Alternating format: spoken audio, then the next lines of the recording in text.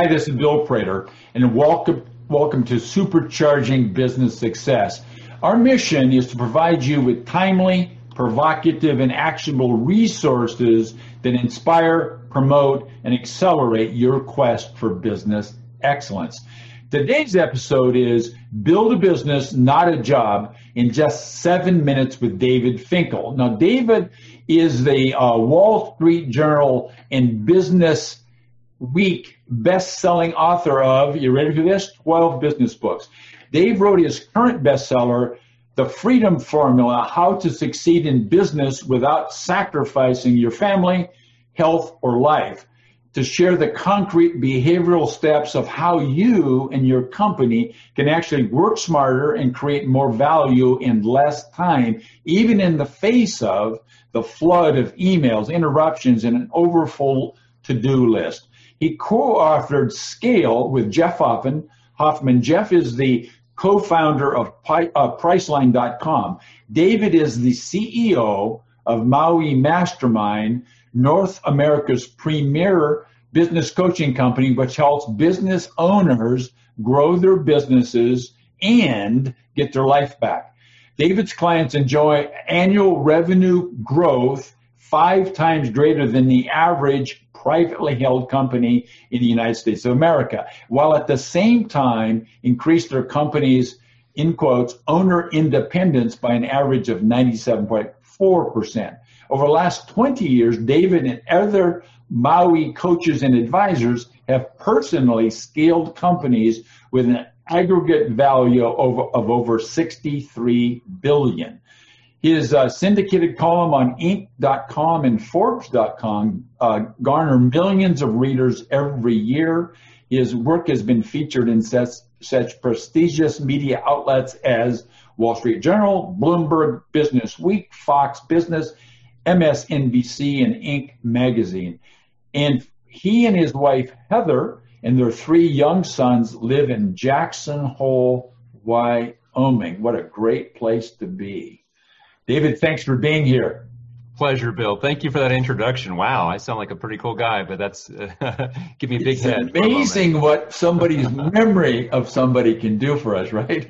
That's right. So, that's David, right. I think I know exactly, but our listeners may not know. Who's your ideal client? Yeah, so 3 levels of building a business. Level 1, startup. Level 2 is that owner-reliant company. Level 3 is an owner-independent company. We tend to work with people right there in that owner-reliant stage. They've started to build a business, but it really still is totally circumscribed by them. Generally sales of $500,000 to maybe $20 million a year. They want to grow, but more importantly than just growth, or at least equally importantly, they want their lives back. So you kind of answered a little bit of this for question 2, and that is, what is the singular most important problem that you solve for these people? I'm going to give them 2. So the first one I call the self-employment trap. They built this business, but it all revolves around them. All roads lead back to them. They don't have a business. They have a self-employed job. The second one is they start to break apart that. They're still relying on what I call the hit by a bus test. You know, if something happens to them or one key person in their company, they are in a world of hurt. Within 30 to 60 days, their business is out of business. That's generally the biggest problem that we solve. So our listeners, business owners, entrepreneurs, all of them, I'd like you to explain to them what symptoms or feelings or emotions might they be feeling that would prompt them to say, I got to find that David Finkel guy and let him tell him what's going on with me. Look, I mean, it boils down to 2 things, right? Stress and overwhelm. They have businesses that work. They're profitable. They've been doing this for a while, but everything ultimately falls back to them. Generally, when we start working with the client, before we work with them, 60, 70, 80 hours or more per week is a very typical work week. Generally, if they take any vacation before we work with them, it's not really a vacation. They're still checking in every day with email, texts, and other app feeds.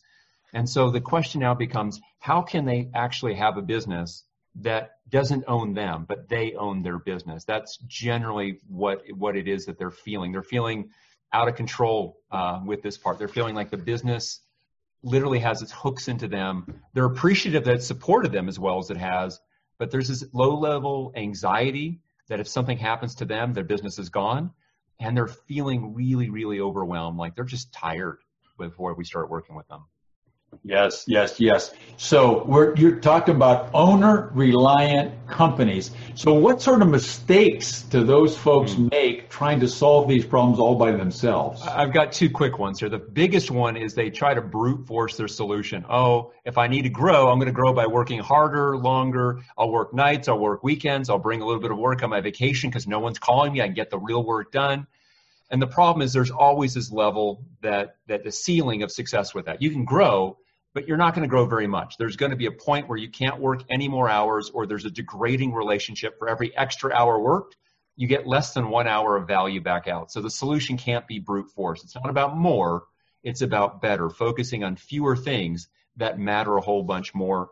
The second one I call the shining armor, the knight in shining armor. They think, oh, I'll just hire someone to do this for me. And that, I will tell you, I've been coaching people now for 24 years. That is 99% of the time a track that leads directly to failure.